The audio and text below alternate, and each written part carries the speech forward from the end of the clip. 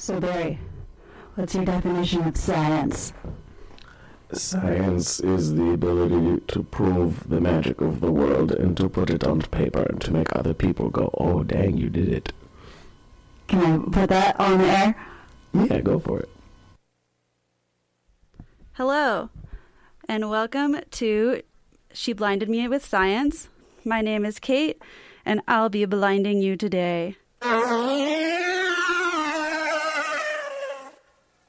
All right, so today I have a story about bees for you, which is why we changed the intro to bees, specifically thieving Italian bees. I should also say that in the studio with me right now is Ashvini, who is going to tell us about her research later. You want to say hi? Oh, hi. Let me turn your mic on. Okay, now say hi. All right, hi. Cool, I heard that. All right, and if you have any comments on the story, feel free. So this is a observational study published in the Journal of Apidology by Tiziano Londe and Giuliana Marzi. Those are Italian names, said with a very American accent.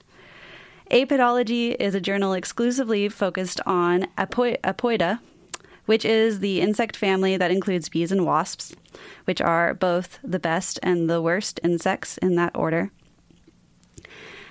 Before I get into the story, I want to draw attention to the fact that these researchers, Londe and Marzi, are not associated with a university or a research institution. They published as independent researchers, which I think is pretty cool.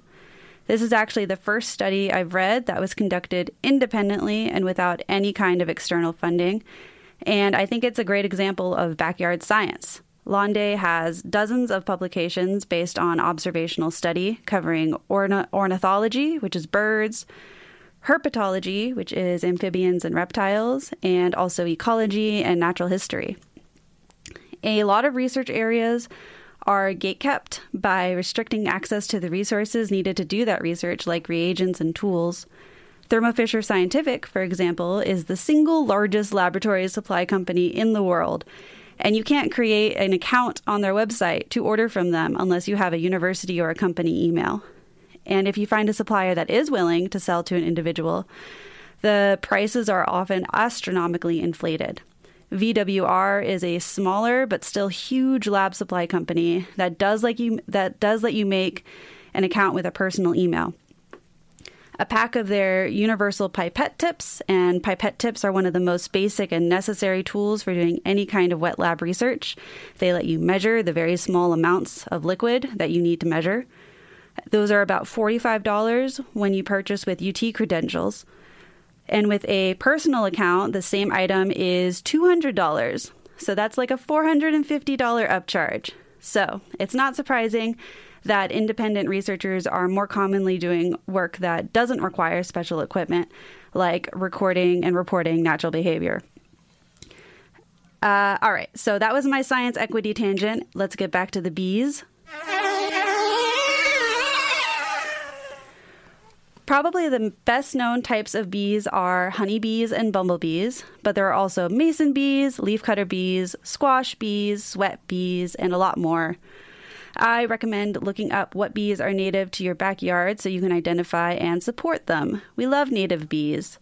You can tell apart honeybees and bumblebees pretty easily. Honeybees are slender and pointy, and they have a more honey-colored palate, and they live in hives and trees and tree-like structures. Bumblebees look like every cartoon of a bee, round and fluffy and black and yellow with black and yellow stripes. Bumblebees like to dig underground burrows to live in instead of in hives, which I didn't know before I wrote about this. Other than that, honeybees and bumblebees have a lot in common. First of all, like all bees, they are very cute.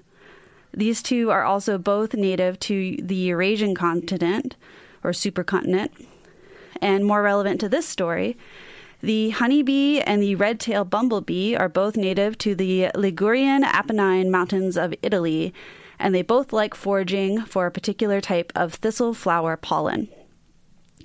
Londe and Marzi observed that each of these bee species preferred different types of thistle flowers, and prefer to keep to their own area of flowers and avoid interspecific contact. However, if there was only one type of flower available and not very much of it, then shenanigans ensued. Red-tailed bumblebees are larger than honeybees, so they take up most of the space on a given flower, making it difficult for the honeybees to access the pollen. So, instead of trying to shove their way in, the honeybees start to climb on the backs of the bumblebees and steal the pollen collected there. This behavior was actually first seen in North America in the 1980s and was coined kleptolecty. That's klepto as in stealing and lecty as in pollen. But this is the first time in this past year that it was recorded in Italy. The reason I wanted to point out that it was recorded in the U.S. first is because this behavior is of special interest to the Americas, because honeybees are not native here. They are an introduced species, and they are very invasive. They outcompete native bees for nectar and pollen, and use coordinated foraging strategies, including bee-on-bee larceny, which is stealing the pollen like we just talked about. So you should learn how to recognize and differentiate honeybees from native bees and spread the word that honeybees are foreign thieves that do not belong here. They are very cute, very furry thieves. All right, it's time to start an enzyme incubation. And when we come back, we'll talk with Ashvini about her research. Be back in a moment.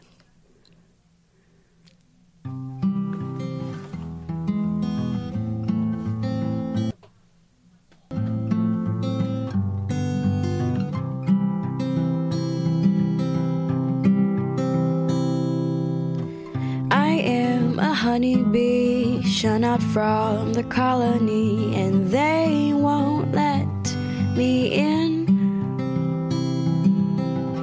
So I left the hive, they took away all my stripes and broke off both my wings.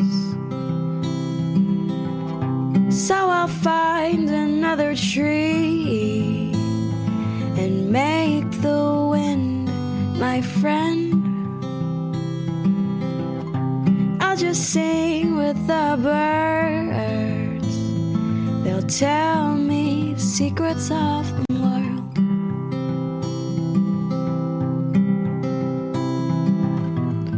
But my other honey bee stuck where he doesn't want to be.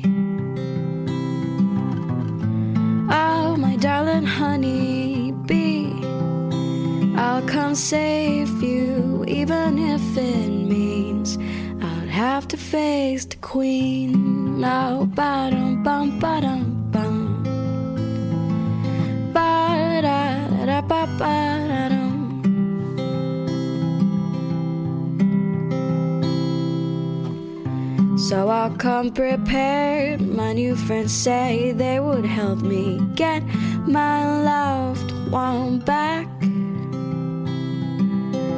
They say it isn't right to be self-control of your mind, but I choose not to believe that.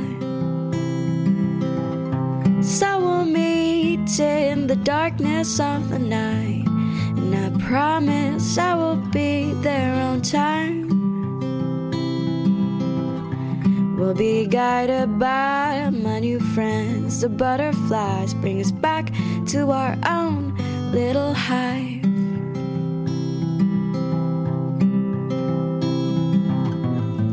Oh, my other honey bee, no longer stuck where he doesn't want to be.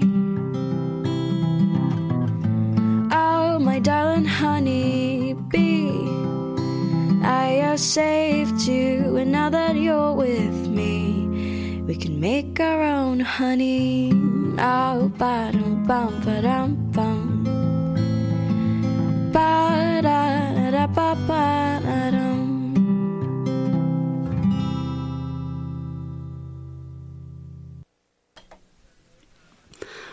Welcome back. We've started that enzyme incubation, and while that's going, let's talk to Ashvini.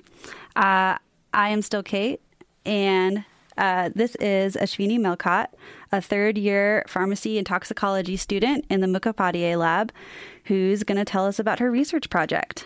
Hey, hi. Is my mic on? Now it's on. All right. Hi. Okay, so I'm first going to start with some background about manganese. Manganese is a metal and it's an essential micronutrient that's required for many processes in the body and helps maintain our health. Usually we get enough manganese from a normal diet because it's present in many foods such as grains, leafy vegetables, nuts, shellfish, and many others. And we don't need a lot of it per day, and manganese deficiency is very rare, and the only known cause is due to certain genetic mutations. However, when people are overexposed to manganese, it can become toxic and lead to neurological problems. So this condition is called manganese-induced neurotoxicity, and this is a brain disease that's caused by excess manganese levels in the body.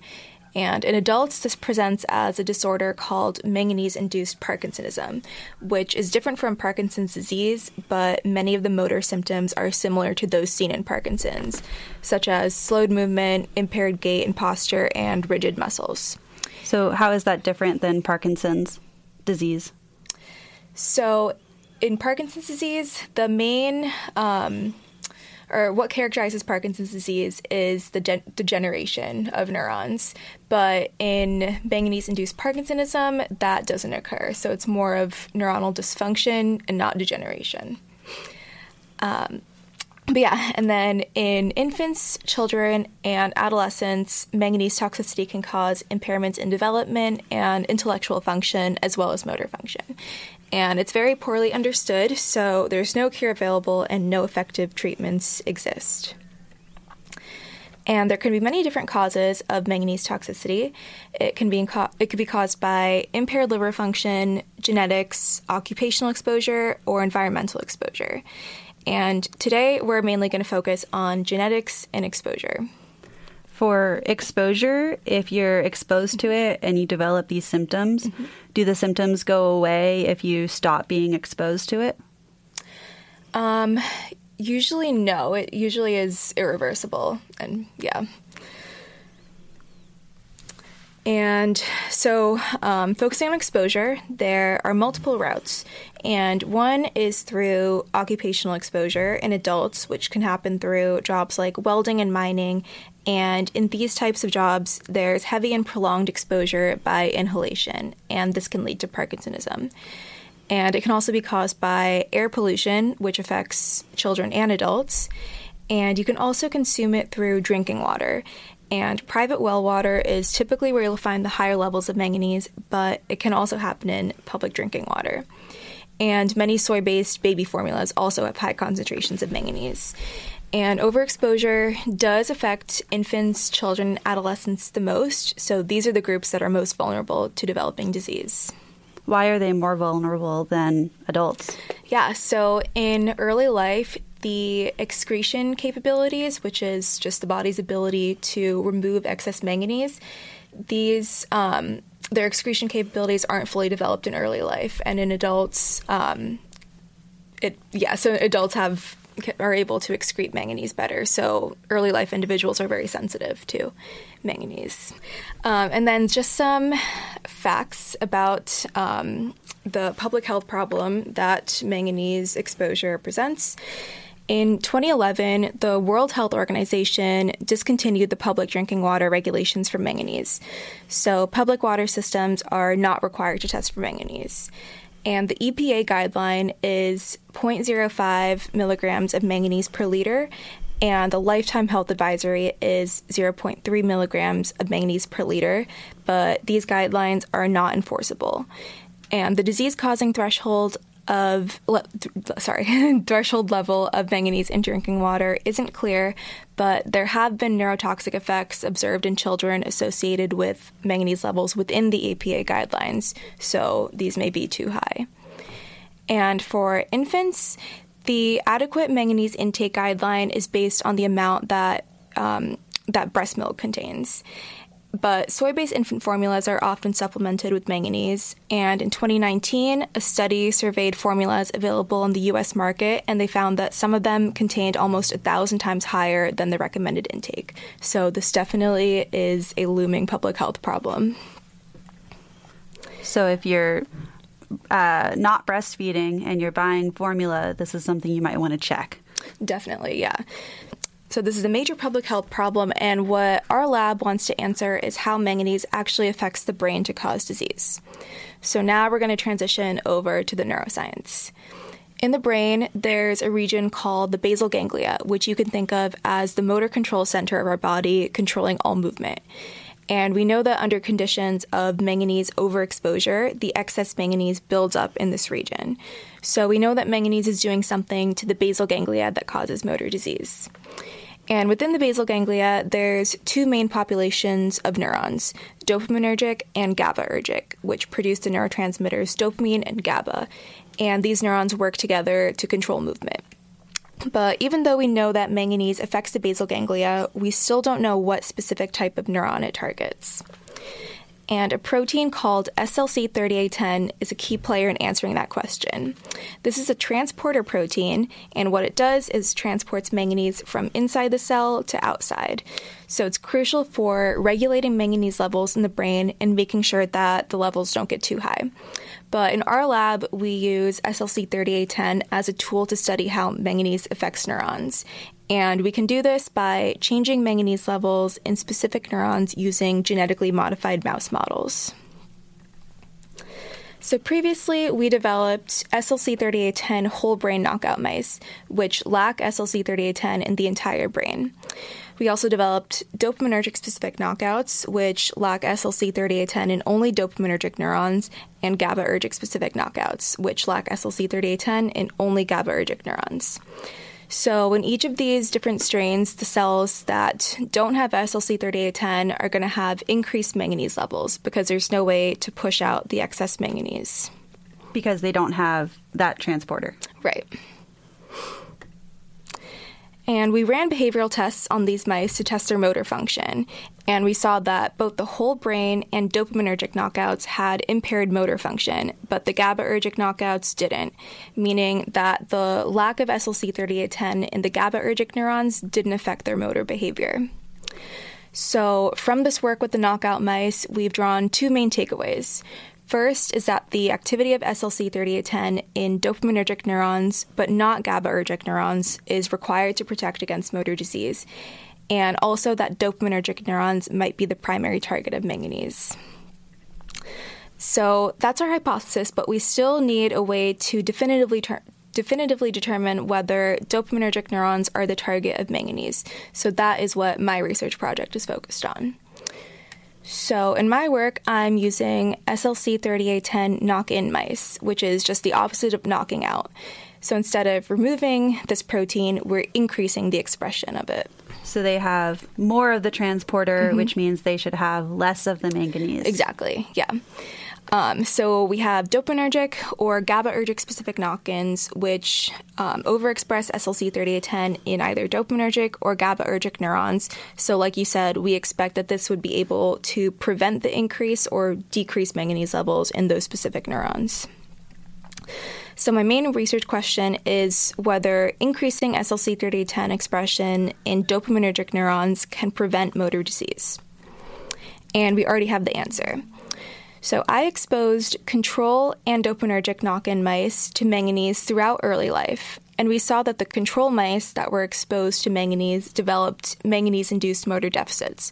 But with the knock-ins that were exposed, they didn't show any signs of motor deficits, and their behavior was similar to the mice that didn't receive any treatment. So this showed that dopaminergic specific knock-ins are protected from manganese-induced motor disease.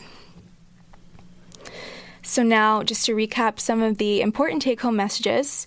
First, overexposure to manganese can cause neurotoxicity and presents a major public health problem, especially for early life individuals who might consume it through infant formula or drinking water.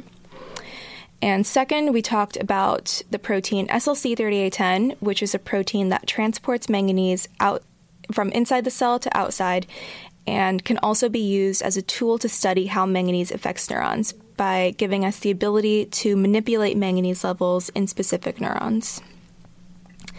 And finally, dopaminergic neurons in the basal ganglia region of the brain may be the primary target of manganese, and the evidence from our previous SLC3810 knockout mouse models and the dopaminergic SLC3810 knock-in models supports this. So yeah, that is what we have so far. Okay. Yeah. So manganese causes some Parkinson-like symptoms. Yes. And this transporter, SLC3810, helps remove the manganese. Yes. And then you made a bunch of mice, and in the mice that did not have that transporter, they had too much manganese, and they had those motor deficits. Right. And then in the mice that had a lot of that transporter, they had less manganese and did not have any motor deficits. Yeah, so they were protected from the motor deficits even when they were treated with manganese. And then in the normal mice, did they have motor deficits when they were treated with manganese? Yeah, so the normal mice that they weren't knock-ins or knockouts, just normal wild-type mice, when they were treated with manganese, they did develop motor deficits, so manganese-induced disease. Okay. Can you... and I haven't prepped you for any of these questions.